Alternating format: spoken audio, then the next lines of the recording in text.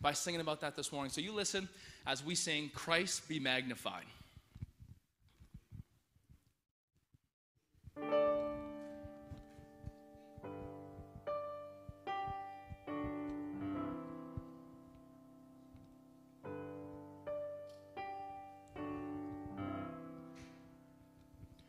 Were creation suddenly articulate, with 1,000 tongues to lift one cry, then from north to south and east to west, we'd hear Christ be magnified.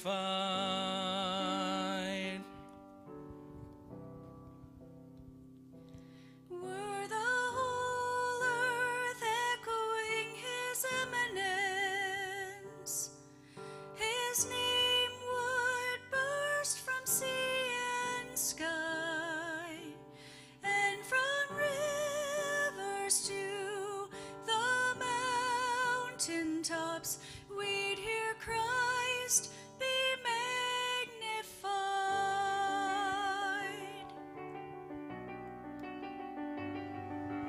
Oh, Christ be magnified, let his praise arise. Christ be magnified in me. Oh, Christ be magnified from the altar of my life. Christ be magnified in me.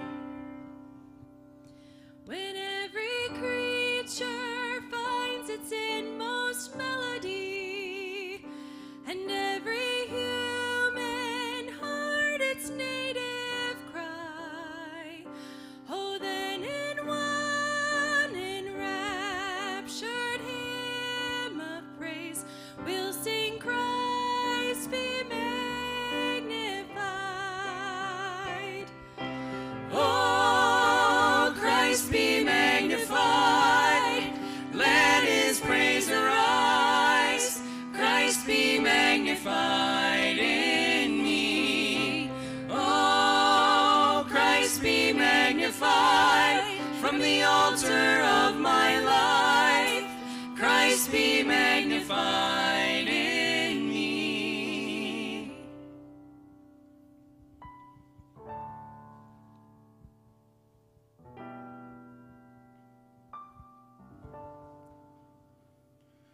I won't bow to idols, I'll stand strong and worship you. And if it puts me in the fire, I'll rejoice 'cause you're there too. I won't be formed by feelings, I'll hold fast to what is true. If the cross brings transformation, then I'll be crucified with you. 'Cause death is just the doorway into resurrection life. If I join you in your suffering, then I'll join you when you rise. And when you return in glory with all the angels and the saints, my heart will still be singing, my song will be the same. Oh, Christ be magnified, let his praise arise. Christ be magnified in me. Oh, Christ be magnified from the altar of my life. Christ be magnified in me.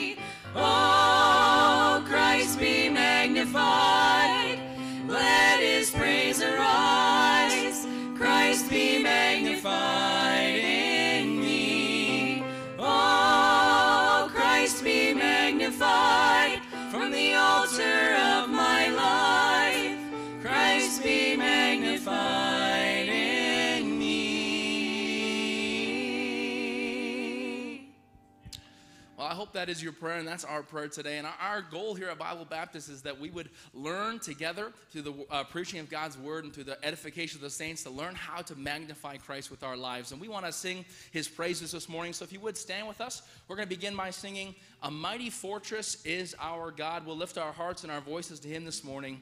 A mighty fortress is our God.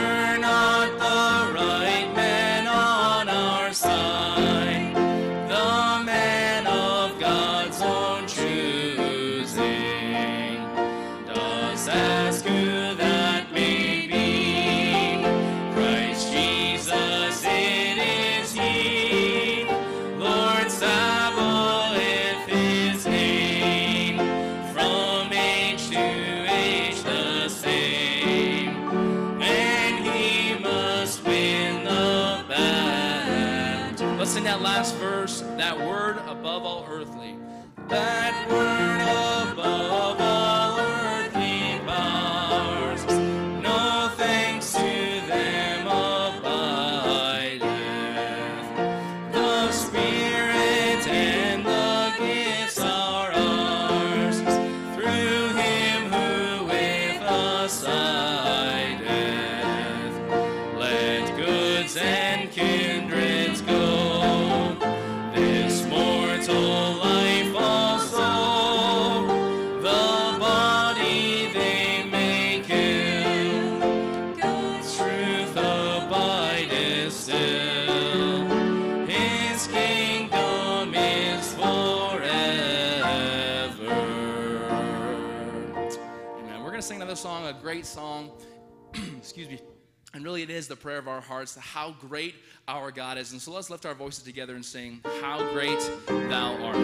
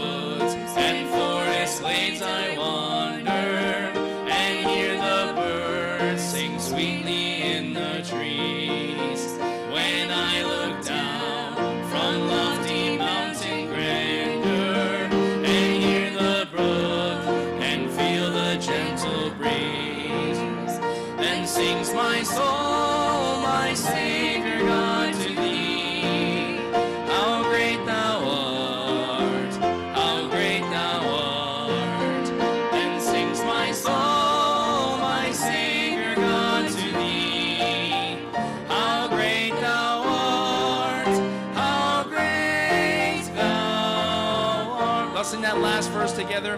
When Christ shall come, when Christ shall come, with shout of acclamation.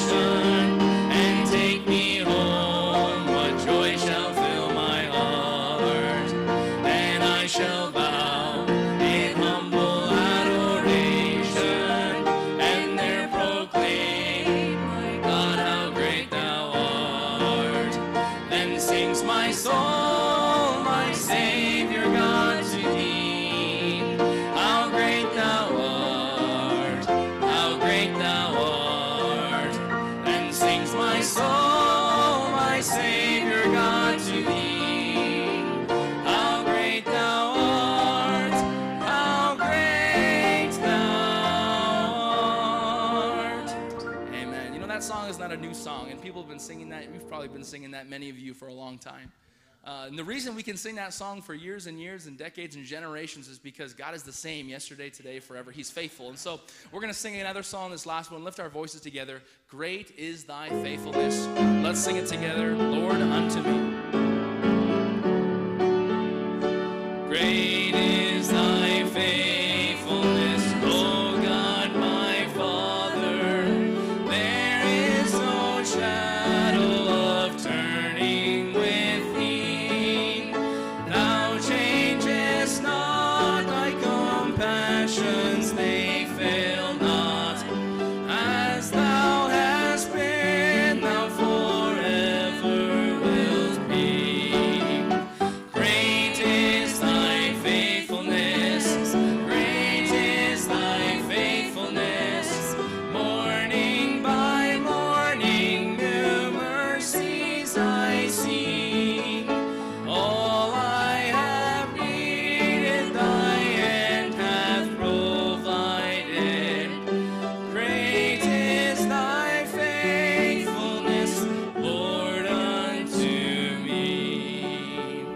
Summer and winter and springtime and harvest, sun, moon, and stars in their courses above, join with all nature in manifold witness to thy great faithfulness, mercy, and love. Great is thy faithfulness, great is thy faithfulness.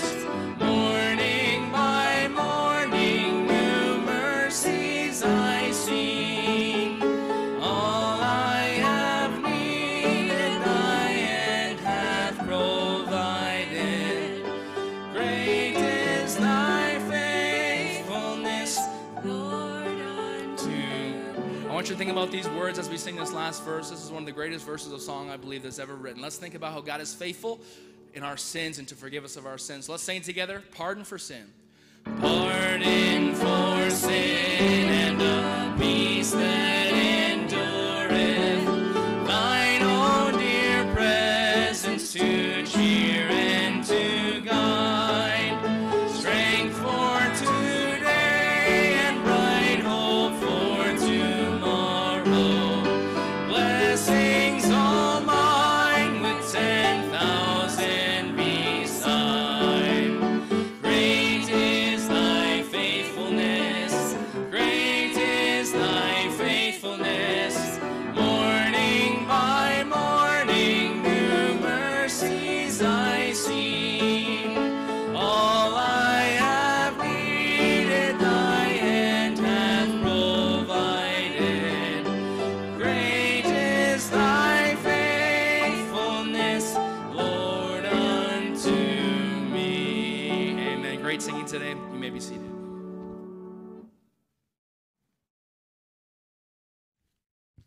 All right, good morning. So glad that you're here. And I love the music this morning, and I heard a trio sing a song that was a little bit newer for some of you that you maybe haven't heard before, and that's great.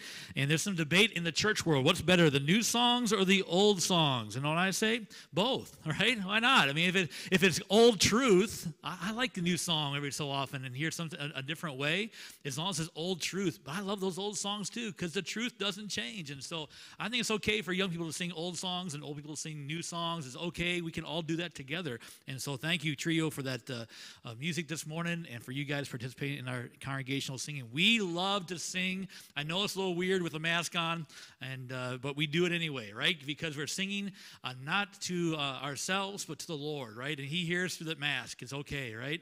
And the Lord is the spectator while you're singing. And he's listening to you, and he's hearing you, not the notes that you sing, but the meaning from your heart. And so if you can't sing, if you sing from your heart, God hears that. And if you can sing and you don't sing from your heart, it doesn't matter to God, right? Make a joyful noise unto the Lord, the Bible says. And I take that literally, very literally, all right? So great. Well, that's the things to talk about today. Pastor's been preaching about rebuilding, and now with some things opening up a little bit, we can kind of rebuild some of our programming a little bit. So we're slowly reopening some things. We're trying to do it cautiously, carefully, but we're ready to move forward. And we've sat still too long, and we're excited about that. So tonight we're going to have our first communion service in months, all right? And here's how we're going to do it. I have with me right here the communion cup that you'll get, all right? If you can't see that, I do have something in my hand. It's very small, but it does have on top a cracker and inside a juice. And so we will have those on a table as you come in. We won't pass them out. We'll have you as you come in, take one, sit in your seat. We'll probably use the two center sections as best we can. We'll still maintain the distance and all that kind of stuff. We'll do all that just like we usually do, but we'll sit in the center sections. Pastor will preach to us, and then at the end, after the preaching, he'll do the communion service. And so we don't, when you come in, don't open anything up. Just hold on to that, and then he'll walk you through each of the elements as we go through the scriptures together. So it'll be a great time. We encourage you to come tonight, and that is for people who are saved and baptized. And whether you're a member of our church or a church like our church, or would be a member of our church, if you're that background, we want you to come and participate with us. But it's those for saved and baptized, all right? And that's what we're going to do tonight as a church. And so if you want to come, that's at 6 o'clock tonight. There will not be live stream tonight, so if you are not able to make it, don't go to Facebook. We won't be on tonight. It'll just be a private service here. And I'm looking forward to that as a church, to do that again together. Again, something we haven't done for a while because of all the restrictions, all right? So that's what's going on. Tuesday, we do have Bearing Precious Seed. So last week we took the week off, but this week we're back at it. We got some more of the signatures in, so we're ready to go, move forward with that.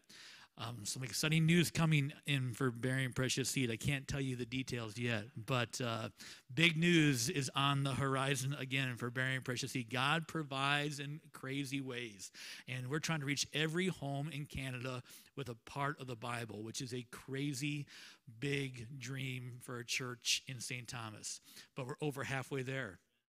And by God's grace, we have the money on hand, and we have a church in the States that partner with us, and they've already bought the materials to go ahead and produce all the John and Romans we need for the whole province of Manitoba. So it's our goal as a church to mail to the entire province of Manitoba, and maybe a 1 or 2 shots in the same period of time, as well as at the same time having a social media campaign in that to get the gospel into homes, both in their mailbox and their social media. So first time we've ever done that. And you have a part of that. As you give through the giving of your church, whether it be online or through the little donation box we have in the back, that goes toward those different ministries. Our missions, part of our missions goes toward Bearing Precious Seed. So all that. So but this Tuesday we need your help. We want to come out at 9 o'clock to 11 o'clock, and we will have coffee and snacks for you. All right. Then Wednesday we have our first real broadcast of our new program / podcast. We're calling them both. So we're meeting here live. I'd like to invite you live here, and it'll be a panel discussion. This week we'll have Al Houston. He is the funeral director at Williams Funeral Home. Been here for many, many years. He's very well known, very well liked in our community. He's going to talk about grief and loss, and we're going to try to give people through a live stream and through a meeting here, and also through a podcast, hope and peace in grief and loss through a biblical perspective on grief and loss. We call it our little program, It's Worth a Thought. We want people to consider the Bible perspective. We believe the Bible has the answers, and there's people in our society that never have considered the Bible as an answer, and we want them to give that consideration, right? So that's Wednesday at 7 o'clock. We invite you to come to the auditorium. If not, tune in online, and we invite you to share that with other people that you might know are going through those situations, all right?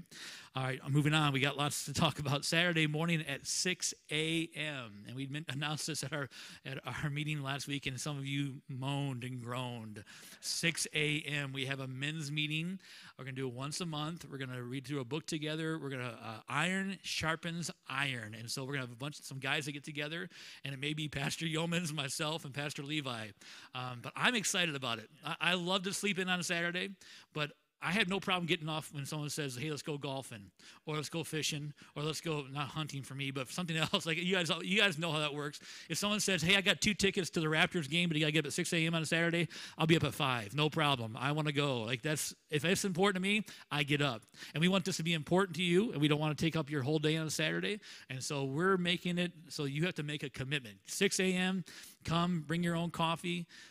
Wipe the sleep out of your eyes, put a ball cap on your head if you have to, whatever. Just come. We don't care what you look like, all right? You don't need to dress up. Just be the guys, and we're going to meet here at the church, and we're going to talk about what our first book together is going to be. But it's all about us helping each other be the men of God that we ought to be. And our church will go as far as we as individuals grow. And so our guys are going to try to grow together starting this Saturday at 6 a.m. I stutter when I say it. Saturday at 6 a.m. All right.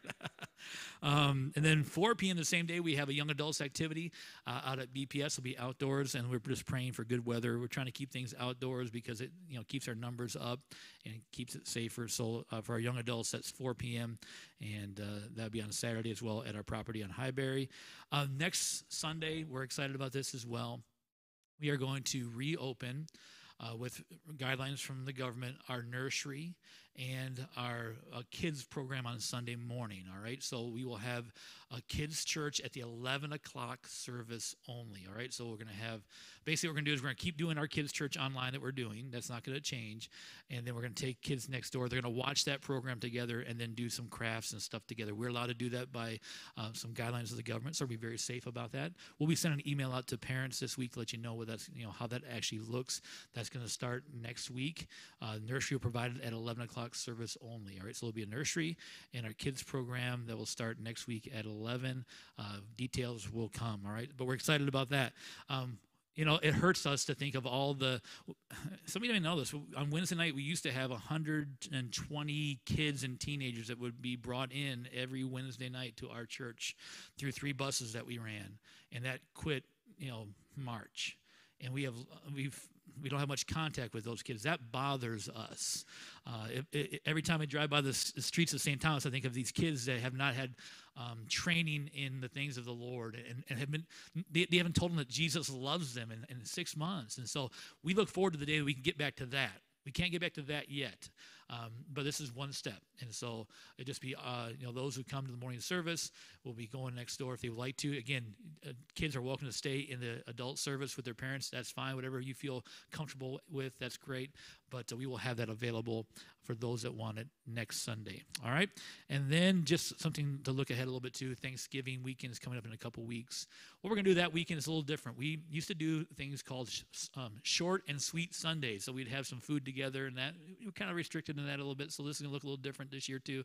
I just talked to Pastor Yeomans about this last night, so it's kind of just a fresh idea. So what we're going to do is going to have our 9:15 service like usual. Between services, we'll have, weather permitting, table set up with some donuts outside. All right, so you can eat a donut and fellowship a little bit while the other service comes in. We can only have 100 people on property, so if we tell you to get out, then get ready to get out. So, but we think we can have most everybody here in and out, and we can kind of see each other, because some of you 9:15ers never see the 11 o'clockers, right? we're still part of the same church, and we want you to kind of see each other's face again. It's nice. Wasn't it nice at the church property last week to have everybody there and see? We had about 100 people there, 95 with people in the cars, almost 100 people there last week, and it was good to see faces and that. So we'll do that again.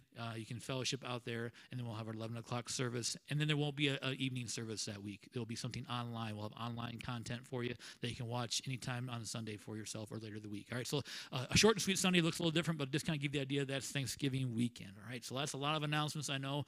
I'll be outside to answer any questions for you. All right, thank you so much. Listen now as Pastor preaches to us.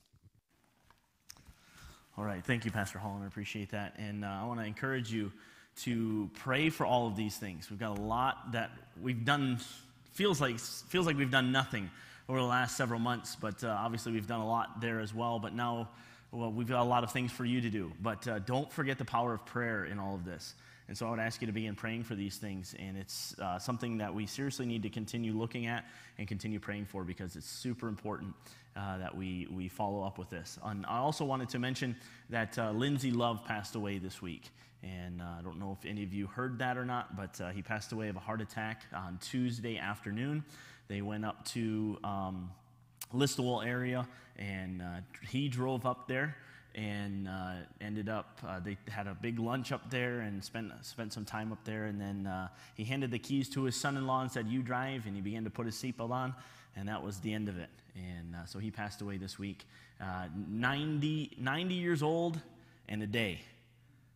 Just celebrated his 90th birthday. The funeral was Friday at 2 o'clock in Milton, and so I was able to officiate that, and so we had the opportunity to just continue to try to be a blessing to the family. So I would encourage you just to give her a call, let her know that you're thinking about her, praying for her. If you need that number, you can call the church office, and we'll help you get that, all right? Take your Bibles, turn to Ezra. Ezra chapter 1.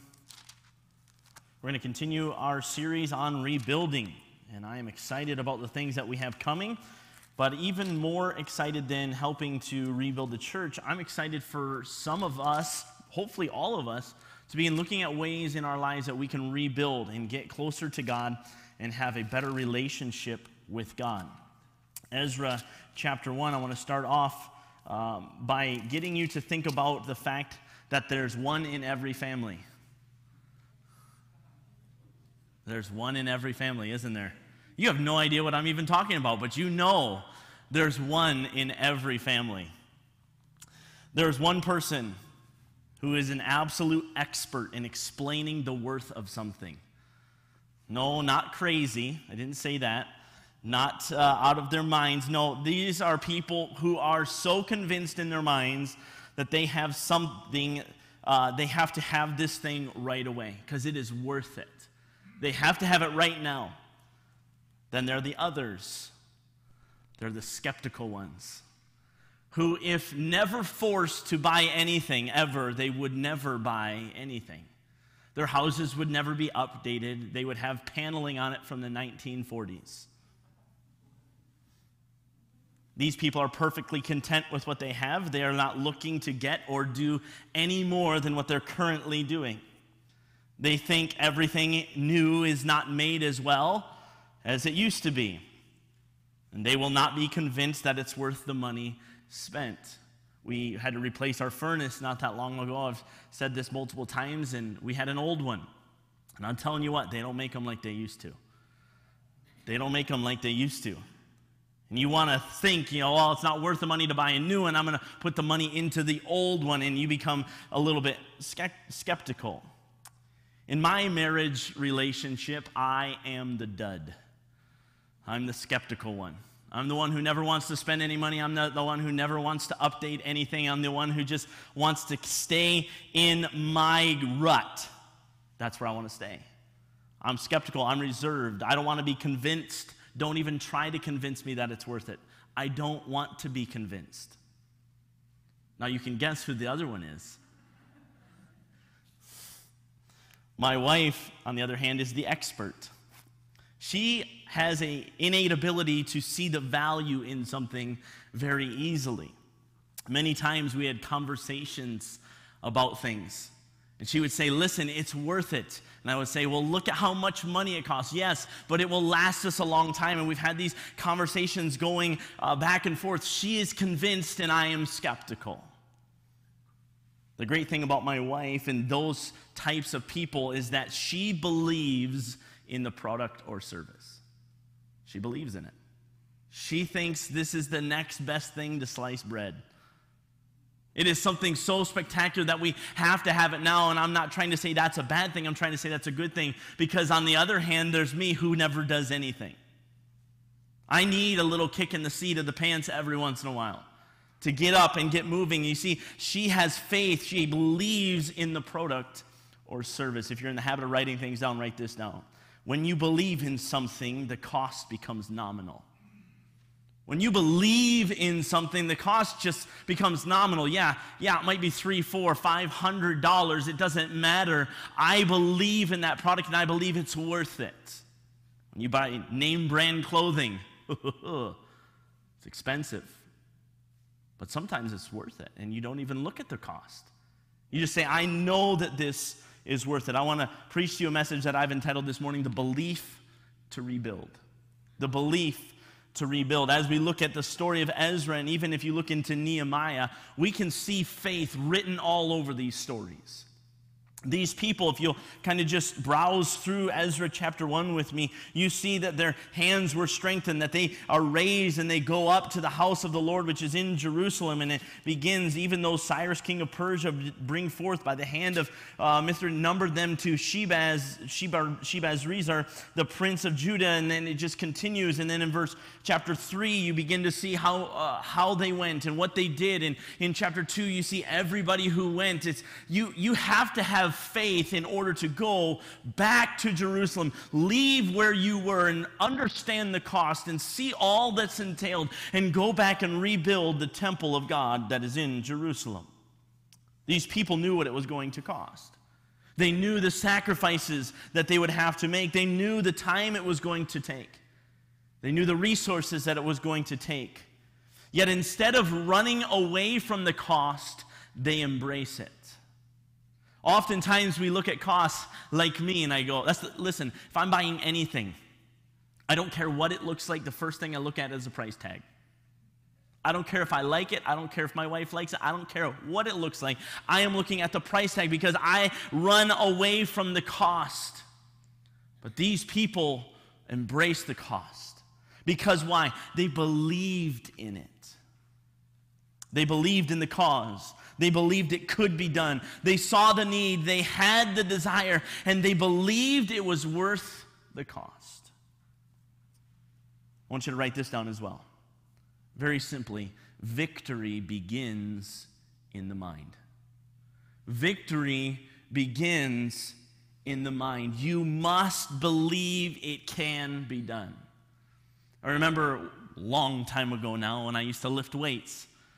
My uncle was in the Marine Corps, and he had lifted weights and done a lot of things and had learned quite a few things in his life. And one of the things I remember him telling me is if you can conquer it in your mind, you can lift it. And so I remember thinking, I can't do this. And guess what? Every time, I couldn't do it. Every time you think you can't, you're right. As I began to think, I'm going to lift this. I can lift this. And I began lifting it and lifting it, lifting weights that I never imagined that I could lift. I was able to do that. Listen, victory begins in the mind. You must believe it can be done. I read a quote a couple weeks ago by John C. Maxwell. I'll just give you the bullet points here. But it says this: belief encourages anticipation. Anticipation creates intention. Intention helps us prioritize focus. Focus helps us see opportunity. Only when we see the opportunity are we able to take action on it. When we do, it inflames our passion to do more good, and that in turn fuels our belief, and the cycle begins all over again. This is a circle you definitely want to keep unbroken. See, when you believe something, you begin anticipating it. When you believe that something good is going to happen, it all starts with belief. It all starts with the faith that it can be done. When you believe it can be done, you anticipate it being done. I know that God can save my neighbor. I know that God can rebuild my life, and you begin anticipating that it can be done. A lot of times you can't sleep at night because of the anticipation. I'm so excited. We used to do that when we used to go to Wonderland. You knew it was coming. You believed it was going to happen, and the anticipation, you just couldn't wait for it. And you would wake up in the morning, and you would just feel so tired but so excited. The anticipation gets so high that you begin intentionally moving forward toward that goal. Man, I just want to move forward. I just want to be there. I'm so anticipating this. I want to move forward. You begin to focus closer. And as you focus closer, you begin to see opportunities to begin acting toward the goal. And when we act right away, we get even more passionate about the direction we are headed. And our belief becomes even stronger, and it's a wonderful circle. I want you to understand, victory begins in the mind. So what are you trying to say, Pastor Owens? I want you to see this. 1 John chapter 5 and verse 4 to 5, the Bible says, "For whatsoever is born of God overcometh the world. And this is the victory that overcometh the world, even our faith. Who is he that overcometh the world? But he that believeth that Jesus is the Son of God." You see, victory starts with faith. Victory starts with faith. Listen, if you want to rebuild your life, you must have faith that it can be done.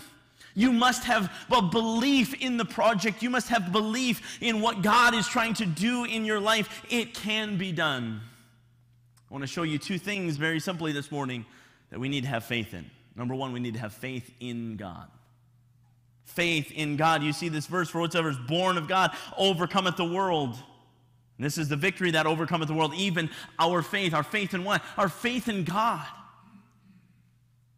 Who is he that overcometh the world? But he that believeth that Jesus is the Son of God. This is why we get to have faith. This is why we get to be victorious. This is why we are more than conquerors, Romans chapter 8. Because of the faith that we put in our God. Nothing can stand against our God. If God be for us, who can be against us? Philippians chapter 1 and verse 6. The Bible says this, "Being confident of this very thing, that he which hath begun a good work in you will perform it until the day of Jesus Christ." You say, "Pastor Yeomans, I'm trying to rebuild my life, and I believe that it can be done, but I don't know what God is trying to do." Well, look at this verse again. It's very simple. Being confident. Having faith. And if you look up that word confidence in the dictionary, Strong's dictionary especially uses the term belief or faith. I am confident, I believe, I am sure, I have faith of this very thing, that God that started a good work in me will do it, will perform it until the day of Jesus Christ. Listen, God wants to do a work in you. God wants the very best for your life. He does not want you to live a defeated life. Many of you may sit here this morning and live a defeated life. I just can't move forward. I just can't do this. And you're just defeated all the time. And all my circumstances, all my surroundings, everything's bad. Everything's horrible. I can't do anything to change them. I can't rebuild my life. God does not want you to live in that defeated life. The Bible says that Jesus came to give us life, but not give us life, but to give it more abundantly. God doesn't want you to be down and depressed. God doesn't want you to be frustrated and anxious. God doesn't want you to be completely distraught. He wants you to be excited and have the joy of the Lord and have peace that passes all understanding and have love that he loved everybody with. God wants you to have all of those things. He wants you to live a life, and life more abundantly. He doesn't want you to dredge through this life. So you might ask this question, well, does that mean everything's going to be easy breezy then? Not at all. Not at all. But understand this. When you have faith in the Creator God, you can have love, joy, peace, long-suffering, gentleness, goodness, meekness, temperance. Did anybody catch the one I missed? I started with it. Faith is in there. You see, faith is a fruit of the Spirit, and when you have a fruit of the Spirit, the Bible says it is a package deal. It doesn't say fruits of the Spirit, it says fruit of the Spirit. It's a package deal when you have the Holy Spirit of Christ living inside of you and you have the faith in God that He can rebuild your life. Understand, you will have all of those things. You're going to go through immense pressure. You're going to go through immense hard times. You're going to go through things that you never imagined you could possibly go through. Yet you will have love, joy, peace, long-suffering, gentleness, goodness, kindness, meekness, temperance. You will have all of those things. So you might sit here this morning and ask yourself the question, well, how do I have faith in God? How do I have faith in Almighty God? Well, obviously, faith comes easier to some people than others. If I was to take all of you up about 15,000 feet into an airplane, strap a parachute on your back and say, jump, how many of you would do that? We've got like 3 people. I'd do it in a heartbeat. You see, the problem is many of us don't trust the thing that's on our back, do we? Well, how do I know this is going to open? Well, you have a backup parachute, just for the record. Well, what if that fails? And you begin playing this what-if game, and you begin thinking, oh, I don't know how to do it. Others of us are like, who cares? Like, just jump. You want to push that person that's in front of you.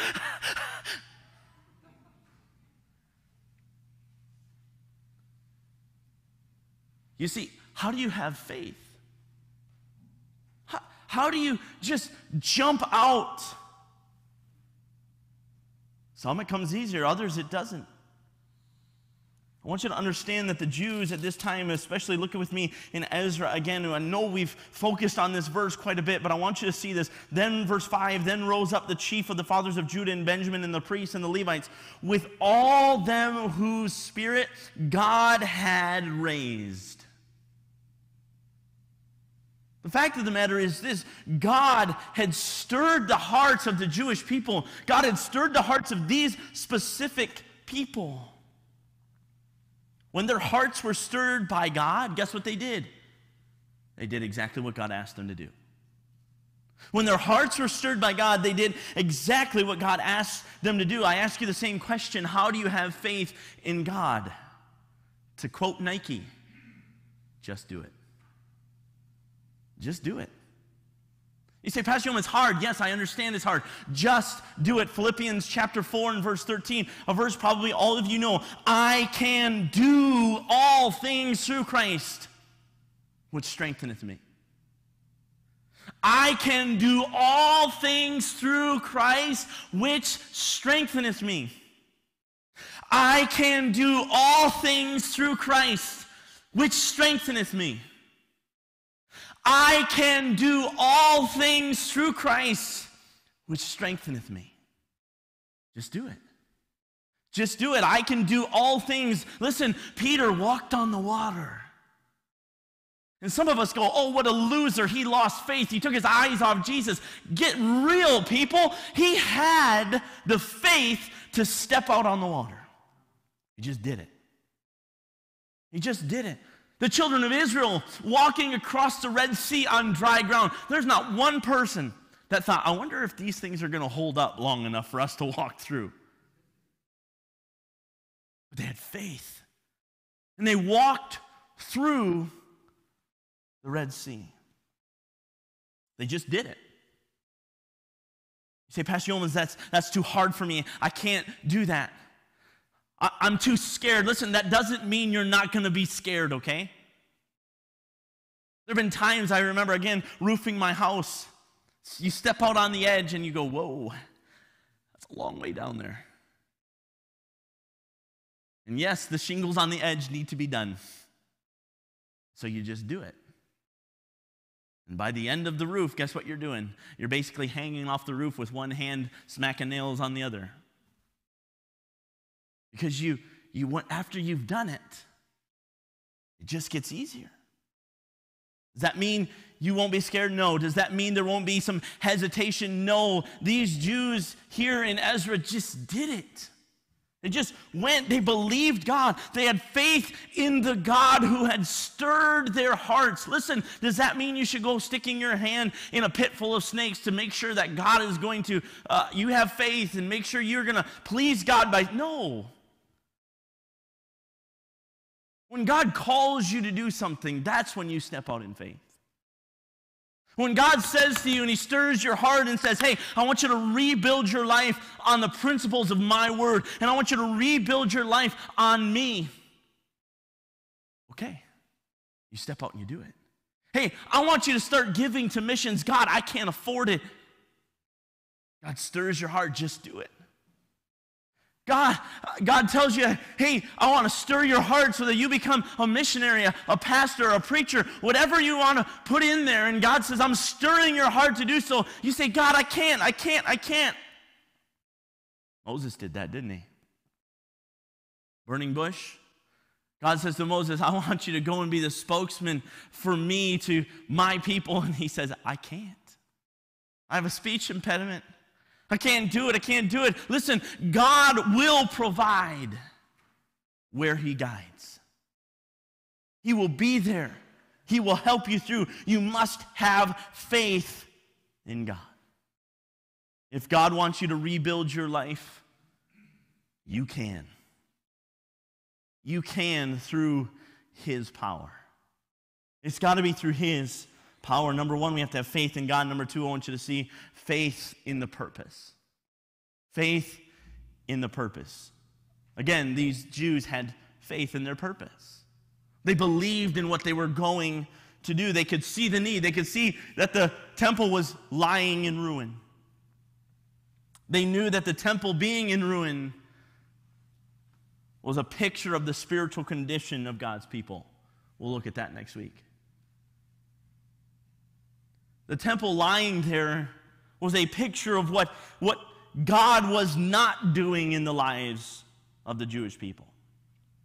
And they knew that they needed to make a change. They knew that they needed to do something about it. The purpose was not just to erect a building and call it a temple. Listen, anybody can do that. Anybody can erect a building and just call it a temple. The purpose was to please and glorify God. I'm going to need to say that again.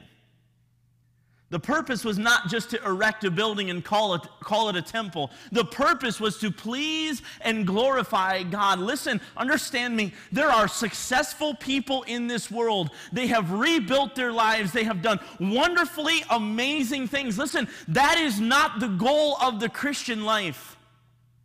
The goal of the Christian life is to please and glorify God.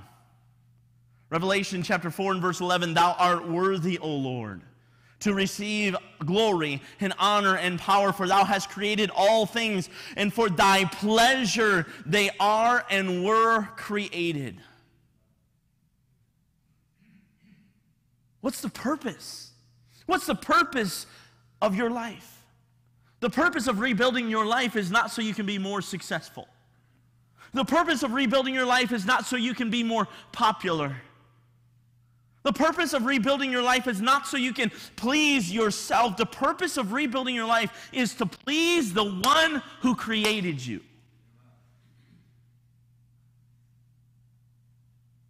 Hebrews chapter 11, verse 6, the Bible says, but without faith it is impossible to please him.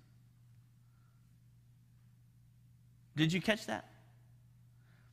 For without faith, it is impossible to please God. If that's our goal, to please God, then we must step out in faith.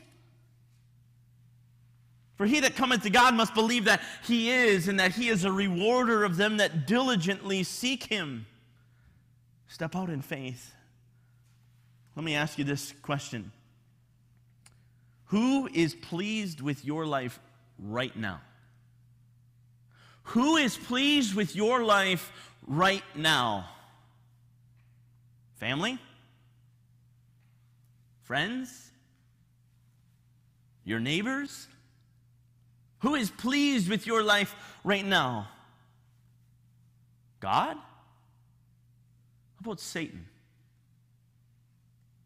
You look at your life right now, would you say that God is pleased with my life or Satan? I want you to understand something.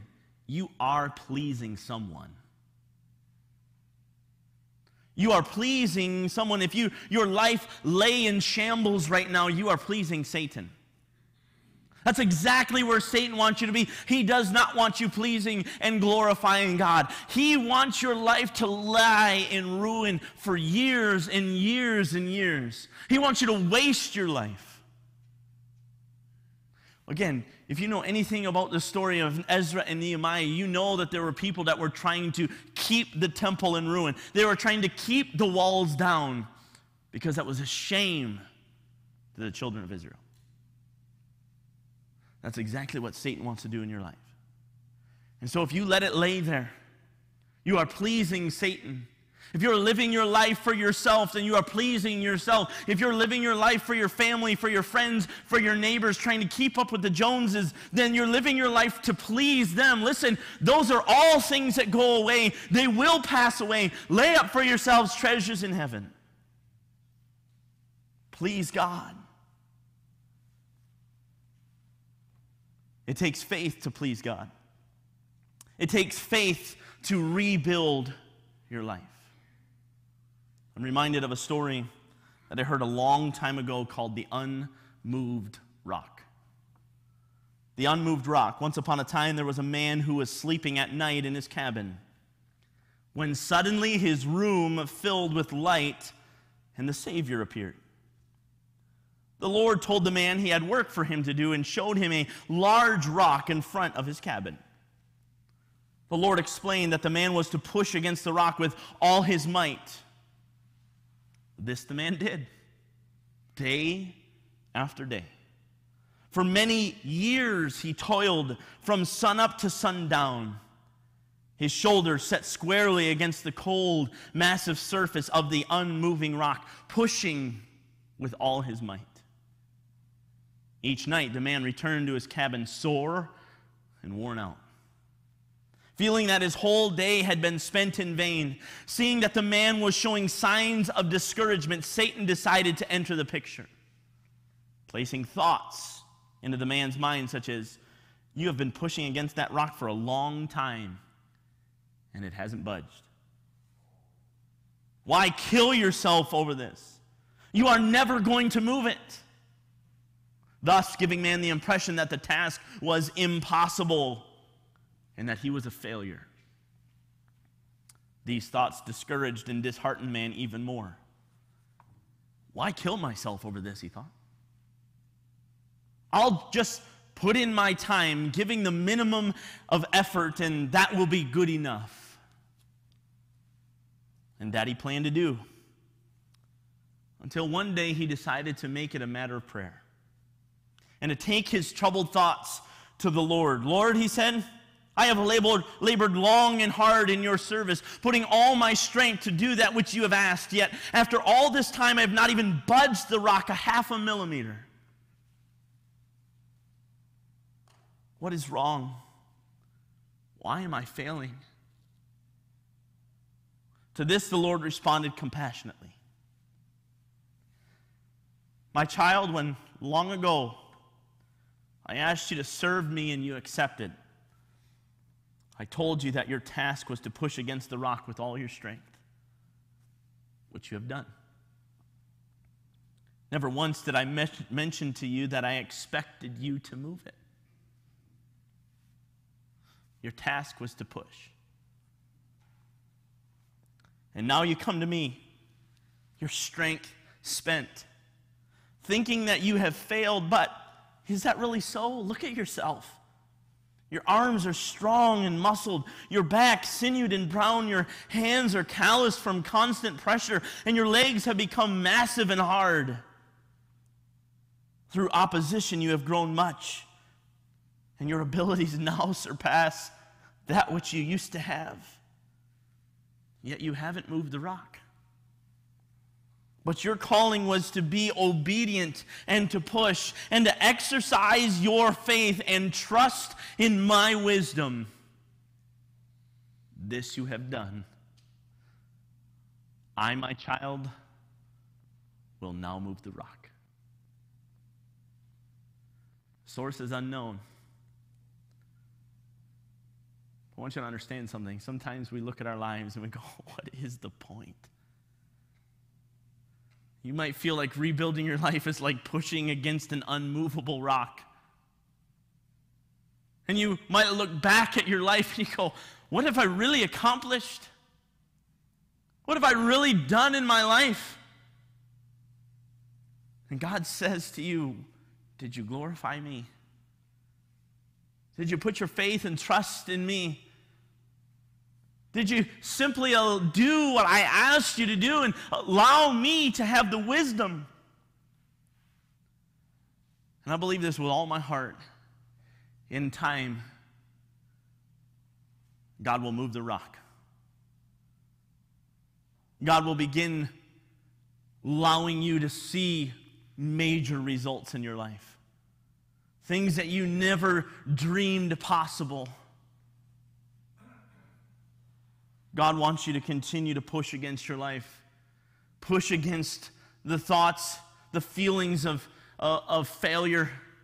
To push aside the thoughts and feelings of, I can't do this. Just keep pushing. I want to encourage you, just keep pushing. Just keep pushing. It can be done. I want to leave you with one verse. Matthew chapter 17 and verse 20. And Jesus said unto them, because of your unbelief. The story is, a man comes to the disciples with his son. The son is possessed with a demon. The disciples try to cast the demon out but are not able to. Jesus does, and the disciples ask, why could we not cast him out? And he says, because of your unbelief. For verily I say unto you, if ye have faith as a grain of mustard seed, ye shall say unto this mountain, remove hence to yonder place, and it shall remove. Watch this. And nothing shall be impossible unto you. Faith rebuilds. You must have a belief to rebuild. You must trust in God. Listen, we trust in God for salvation. We trust in God as our personal Savior. We understand that we're a sinner. We understand that sin separates us from God. We understand that we need someone to reconcile our sin for us. We cannot do it on our own. We weren't there the day Jesus Christ died on the cross. We weren't there to see him hang and see his body torn apart. See the sin of the entire world placed upon him and see God turn his back on him. But if we have faith, for by grace are ye saved through faith. He paid the penalty for our sin. We believe that. We believe in God and we believe in the purpose. Purpose, Jesus came, was to seek and to save that which was lost, to draw sinners to him. And yet, throughout our lives, we forget. And we look at our lives and we say, there's no way it could possibly happen. It's not worth it. The cost is too much. But yet, God, I hope, has stirred your heart to rebuild on him, to take the principles of his word, begin rebuilding your life on the foundation of Jesus Christ. You got to believe it can be done. And through God, there is nothing that is impossible. Nothing. So I want to challenge you this morning. It takes belief, it takes faith to rebuild. Just keep pushing. Let's pray. Father, thank you so much for this day.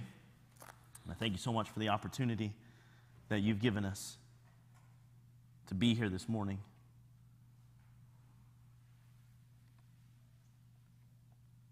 Thank you for the example of these Jews that just in faith believed you, got up, believed in the purpose, and began walking to Jerusalem, and began rebuilding a temple. Father, as we look at our lives, help us to believe it can be done. We can walk in the Spirit and not fulfill the lust of the flesh. We can be a man or a woman after God's own heart. We can be called the friend of God. It can be done if we will trust you. And Father, you will begin to move mountains that we never thought possible. I pray that today, if there's one here today that does not know you as personal Savior, they've never trusted in you before, and I pray that today would be their day of salvation. I pray that they would know you, accept you, believe that you died on the cross to take away our sins. Father, for those that know you as personal Savior, then I pray today that they would again put their faith in you to rebuild their lives and faith in the purpose of glorifying you and pleasing you in everything that we do. I pray all these things in your name. I'm going to ask you to keep your heads bowed and your eyes closed at the time. And write something down. I challenge you to take a piece of paper out and a pen, or get your phone out and type something in. We want to make a decision. Maybe your decision today is, God, just give me faith. God, help me to take the steps I need to take to rebuild my life. Maybe you need to pray and ask God, or write down, don't let fear overtake me. Just simply help me to live by faith and please you. Let's take some time right now to write something down.